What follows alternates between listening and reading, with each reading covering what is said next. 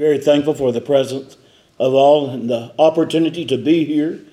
I feel not only privileged and honored to be asked to be here, I feel flattered.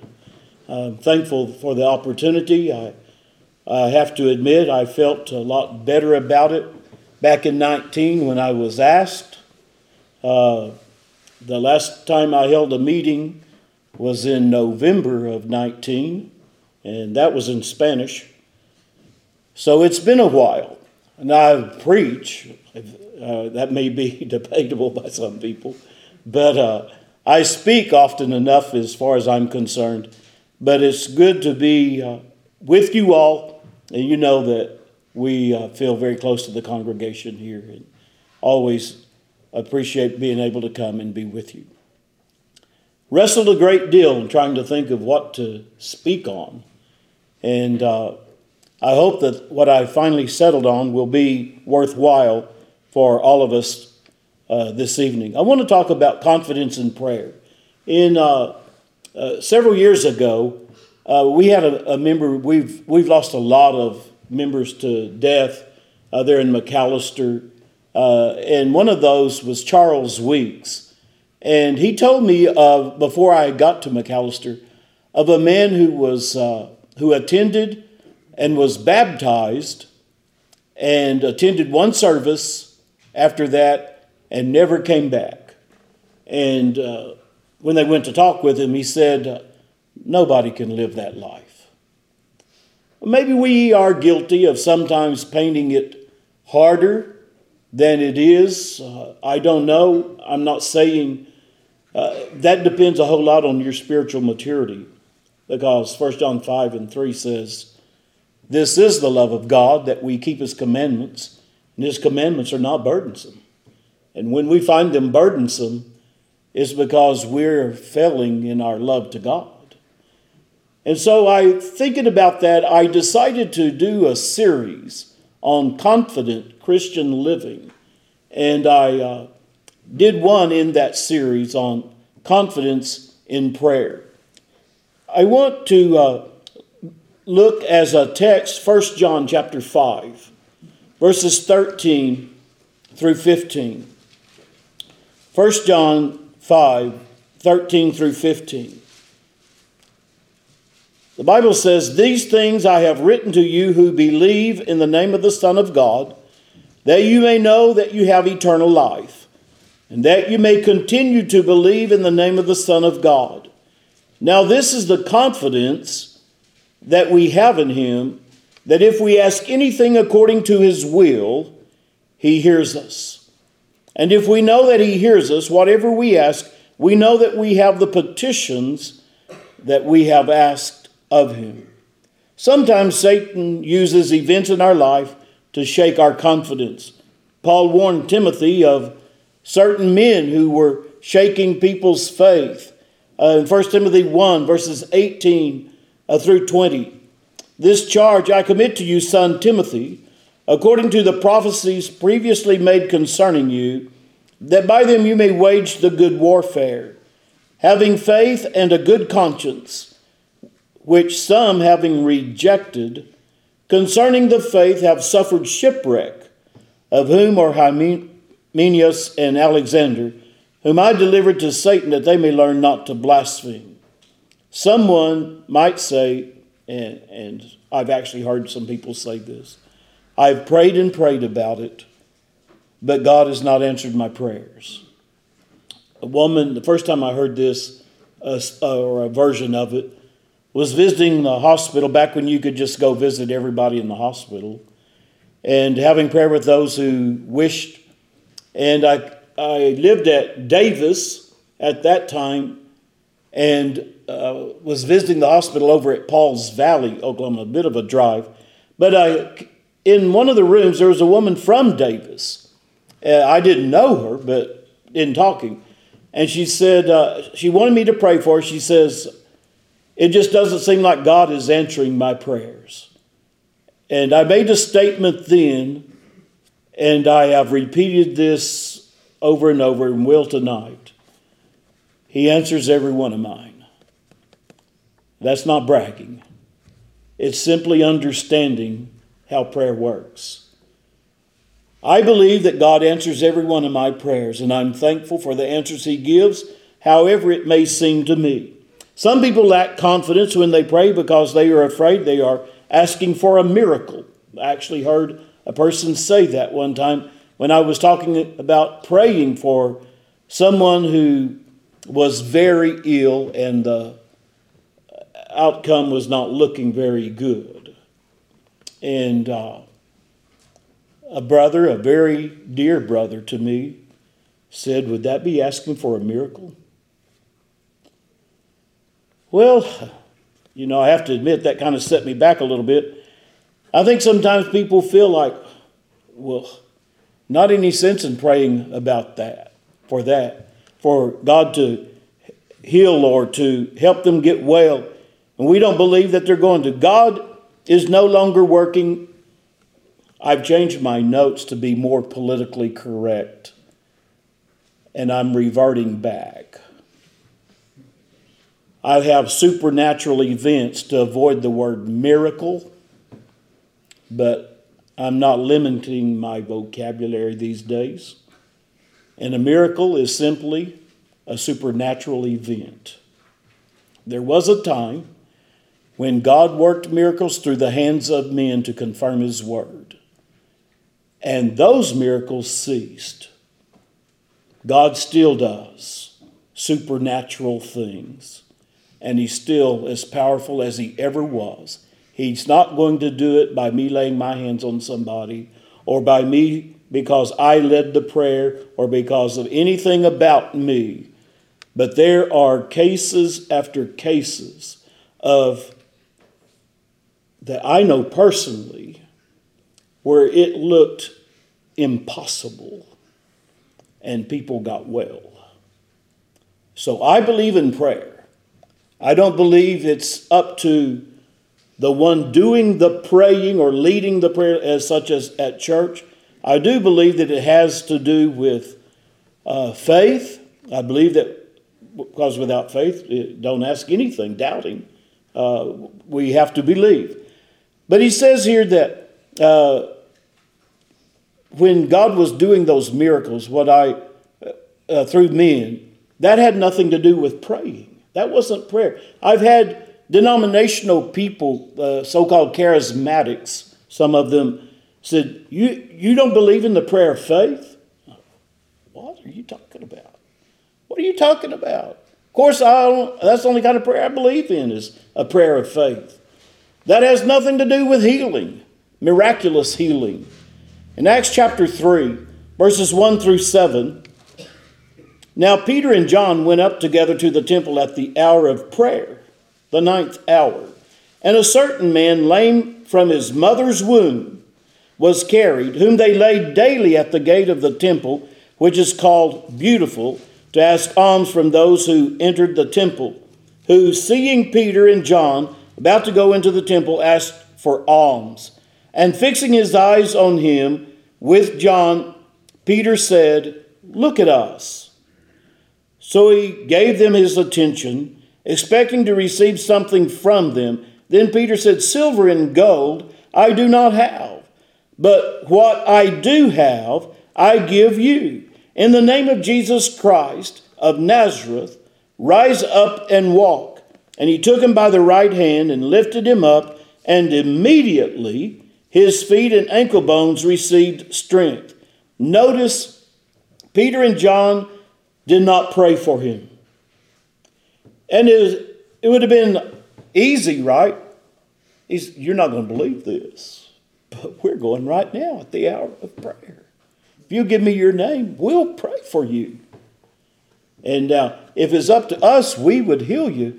But it's all up to God. That's how they covered their track or history or success rate or failures. It's really God that says, no, He's not going to heal you. But we love you more than God does.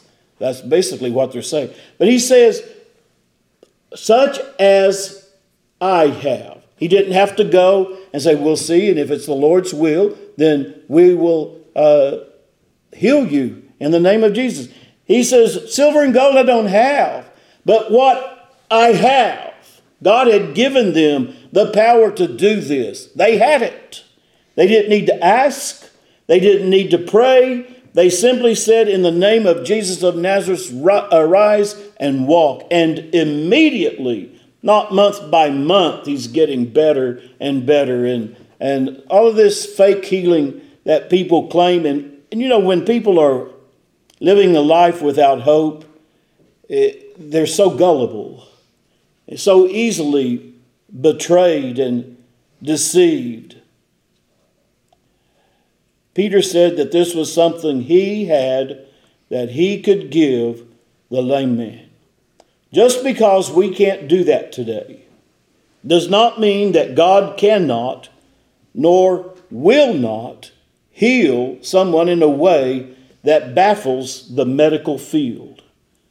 There are doctors all the time, and they'll use the word, it was a miracle. We don't. We simply say, if God providentially decides to, however he does it, sometimes things change. And we thank God. You know, it's interesting, I guess, to some people that maybe that's not the strongest word they would use. But when we pray for people, God's going to answer that prayer. And when he answers it, we're going to thank God. Sometimes the answer to that prayer is, you got it. And they get well. Sometimes they die. But God doesn't make mistakes. And God answers. And we see it as that. Unfortunately, sometimes our faith is low and he baffles us too. I was considering moving to McAlester now several years ago. And Brother Bill Varner there, some of you know him, had been having one eye kept just blanking out on him. And he didn't know what. They thought maybe he was having mini strokes. And they did some testing and all. They found a blood clot blocking. And it doesn't take me long to tell you more than I know. But some vessel that's really important, as far as I'm concerned, they all are, right? But one that goes right in here is a tiny spot, something or other in that area, and is blocking that off. So 2 doctors in the United States performed that type of surgery or procedure. And one happened to be in Dallas. So Bill, being a person of means, he gets an appointment with that doctor. And when the time comes, he goes down. Of course, people are praying for him all over the world, literally, Mexico and other places. And we in El Paso, of course. And he gets down there, and the doctors, you know, this the way they do now, they can pull you back out of sleep and talk to you and put you back, or however they do it. And so they said, just need to make sure that was the left side, right? And he says, yes. He says, well, just to be careful and be sure, we're going to check the right side also. And so he did say, well, there's nothing there. Now then, some people will say, well, there never was anything really there. It was just a shadow on an x-ray or something. May have been. That doesn't explain why his eye was going blank. But if it was a shadow, if it just naturally dissolved and went away, maybe so. That's fine. If God decided to remove it, what's wrong with that? What is wrong with that idea? He may have. It could be. I still believe in prayer. When I talk about things like this, sometimes I say, you still believe in miracles. I don't believe in what we read in the New Testament type miracles that I've already mentioned. That's not absolutely, because the Bible says that was going to continue. And so we know that's not going on today. But God is still able to heal if he so chooses. So let's look at this. How can we have this confidence in our prayers? Prayer is a special privilege for Christians, God's special people. Titus 2:14, who gave himself for us that he might redeem us from every lawless deed and purify for himself his own special people, zealous for good works. God will not hear those who have not obeyed the gospel. 1 John 3:22, and whatever we ask we receive from him because we keep his commandments and do those things that are pleasing in his sight. 1 Peter 3:12, for the eyes of the Lord are on the righteous, and his ears are open to their prayers. But the face of the Lord is against those who do evil. John based his boldness in prayer on his faith and his salvation. I want you to think about that for a little bit. He based his faith in prayer on his faith in his salvation. Notice he says, these things I have written to you who believe in the name of the Son of God, that you may know that you have eternal life, that you may continue to believe in the name of the Son of God. Tonight, are you saved? How do we know? Well, read John. John says, these things are written that you may know that you have eternal life. The book of John is written to create faith in an unbeliever. These are written that you might believe. And that believing you might have salvation through his name. You might be saved through faith in his name. And so he says, he teaches that all of these miracles that John has recorded, these are written that you may believe that Jesus is the Son of God.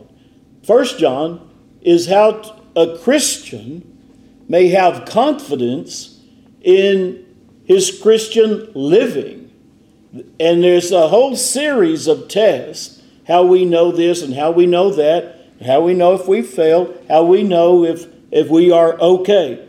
So reading 1 John can help us with this idea. How do we know these things are written? If you are confident of your salvation, you can be confident in your prayers. In Matthew 9, verses 2 through 6. Matthew 9, verses 2 through 6. Then behold, they brought to him a paralytic lying on a bed. When Jesus saw their faith, he said to the paralytic, Son, be of good cheer, your sins are forgiven you. And at once some of the scribes said within themselves, This man blasphemes. But Jesus, knowing their thoughts, said, Why do you think evil in your hearts? For which is easier to say, Your sins are forgiven you, or to say, Arise and walk? But that you may know that the Son of Man has power on earth to forgive sins. Then he said to the paralytic, Arise, take up your bed, and go to your house. I think we underestimate the power and privilege of forgiveness. When you think about sins that you've committed and I've committed, and to know that that can be just blotted out like it never happened. It can just completely be forgiven. Is that less of a miracle than removing cancer? Jesus says it's just as easy to forgive sins as it is to heal. And which is easier? Which is easier for God? Forgive sins that we've committed? Or to cure a piece of dirt that's formed into a body by Jesus? So it's easy to forgive. It's easy to heal. The Christian has confidence, boldness in prayer based on his faith. Also because we believe.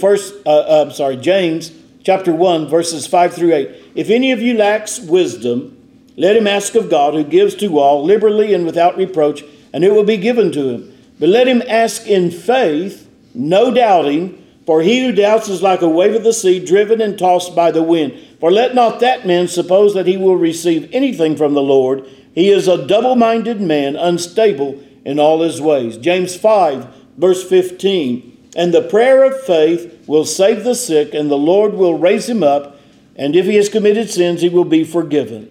By faith we pray, according to his will. Faith comes by hearing, hearing by the word of God. We pray according to his will. And that's what he says, 1 John 5:14. Now, this is the confidence that we have in him, that if we ask anything according to his will, he hears us. And I guess here is where some people begin to stumble, or in my opinion, if we ask according to his will. Because for some people, that means, God, if you're going to do this anyway, we'd really like it if you'd go ahead and do that. Because if it's his will, and he's willing to do it, and maybe going to, then, this is where people begin to say things like, the only reason I pray is because it's a command. You think of anything much sadder than that? You just have to do it. It doesn't do any good. And to pray for rain is just ludicrous.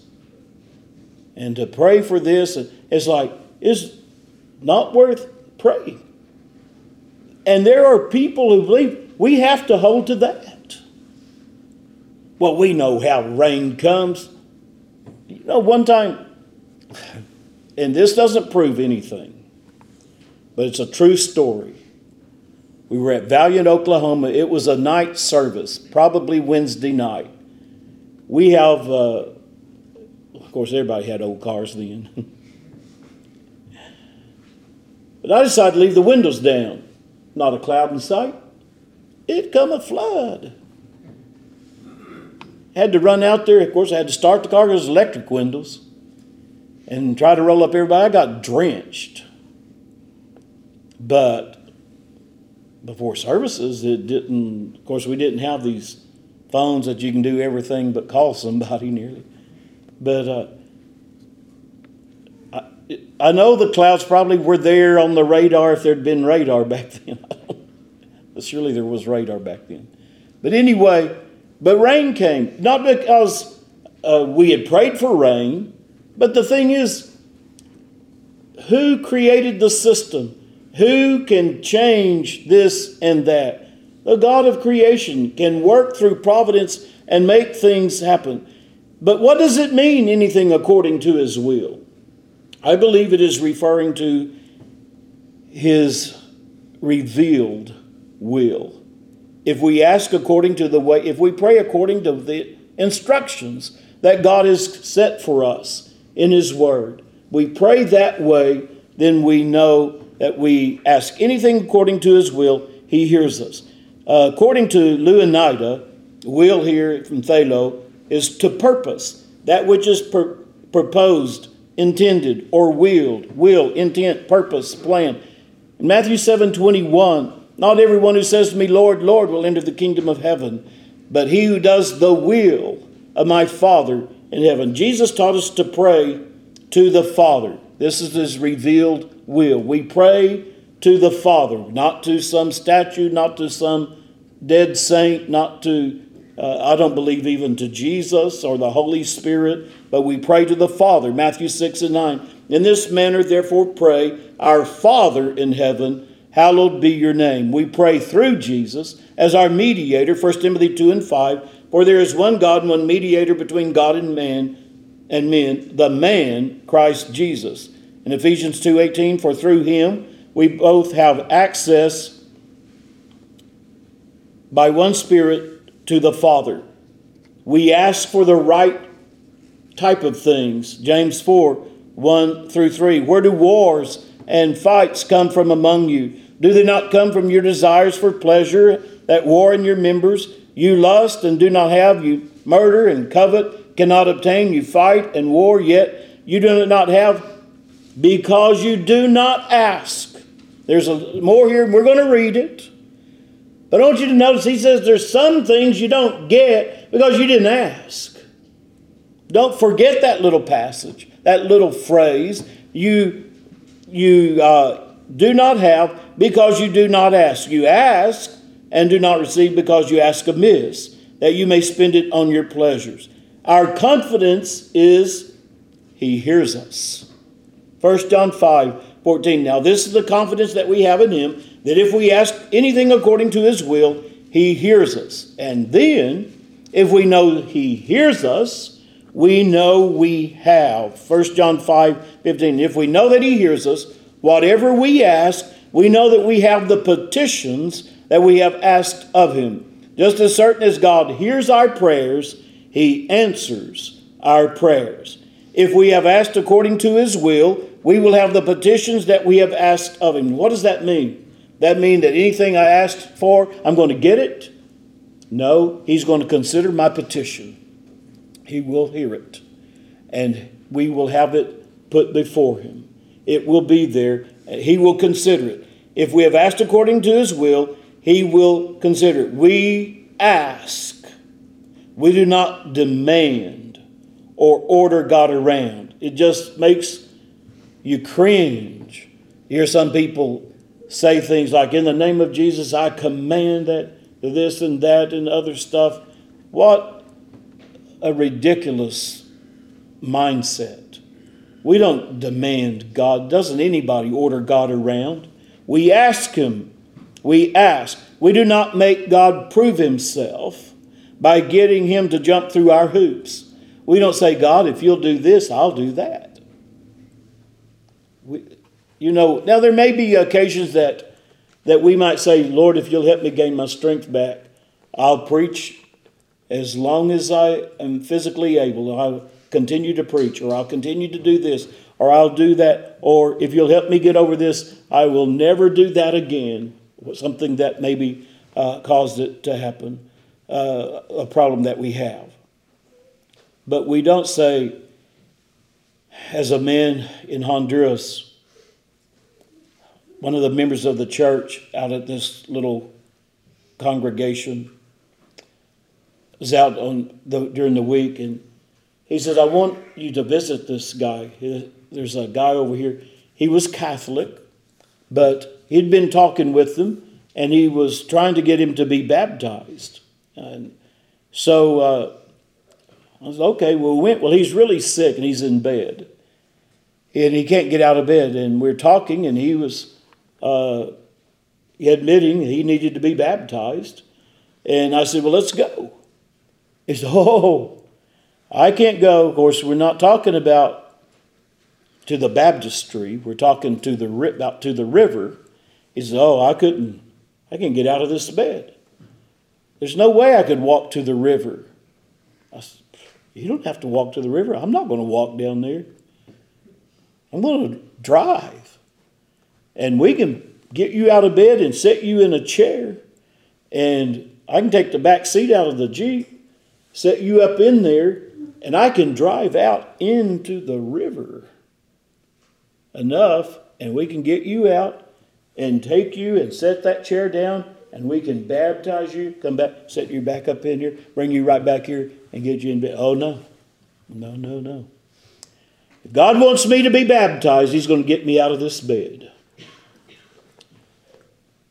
Well, I tried to persuade him to no avail. He said, no, my son's going to come and bring me some medicine from the capital city, and it'll help me and give me my strength, and I'll be able to go.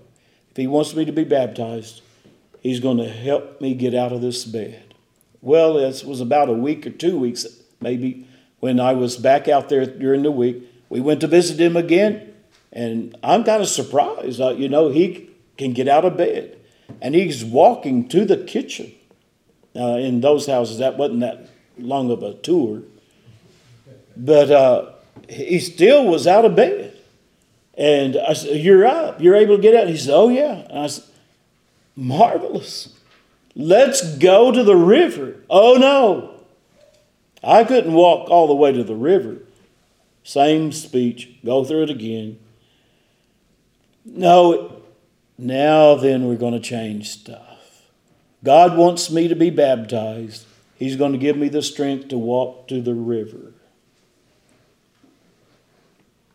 On the way back to the brother's house that day, I said, he's going to die in his sins. You don't do that to God. You don't make God jump through your hoops. If God wants you to be baptized, It's not a matter of him wanting to. He's commanding you to do that. And everything was there making it possible. If we've asked according to his will, we'll have the petitions that we have asked. We do not make him prove himself over and over. We do not threaten God or give him conditions that he must meet before we will trust him. Now, John says, we know. We know he hears. We know he answers. And we know his answers are right. Listen, no is an answer. Sometimes God says no. I believe that God told his own son no 3 times. If it be possible, let this cup pass from me. God said no. And he went back and he prayed it again, and the 3rd time. And after that, of course, the moment had come, the people were getting there, and he was arrested and carted off to be crucified finally. But he told him no 3 times. Paul says about the thorn in his flesh that I asked the Lord 3 times, and he told me, my grace is sufficient. He told the great apostle Paul no 3 times. Am I going to gripe if he tells me no? Sometimes. He could tell his own son no, but how dare him tell me no? No, we can't have that. We know we can't have that. No is an answer. And sometimes he says no. Sometimes he says later. Sometimes he says something else is better. When I called to check on Brother Bill Varner about that, I got his son Dave, and I said, because of the day he was supposed to have the procedure, surgery I call it, but anyway, whatever it was. And I said, how is it? He says, better than we had hoped for. And I said, well, wait, brother, we were praying with faith, weren't we? He says, they couldn't even find the blood clot. So it wasn't like that the surgery would be successful. That's what we'd been praying for. The surgery wasn't even necessary. So sometimes he says this is better. Sometimes he says later. Sometimes he says, you've got it. Yes. Sometimes he says no. But I want you to think about something. When God says no, that's the best answer. Whether we see it or not, that's the right answer. Learn from my best friend, Elias Rodriguez, this way of expressing things. He's still the Almighty God. He's still in control, and he makes no mistakes. And we have the right to talk to him in prayer and know he's going to listen, he's going to consider our petition, and he's going to answer. And whatever that answer is, it's going to be the best answer for us. It should be impossible for Satan to convince us that praying is not worthwhile. God has taken very good care of us, and he's still in control. Do you trust his judgments? This afternoon, this evening, are you a Christian with the right to pray?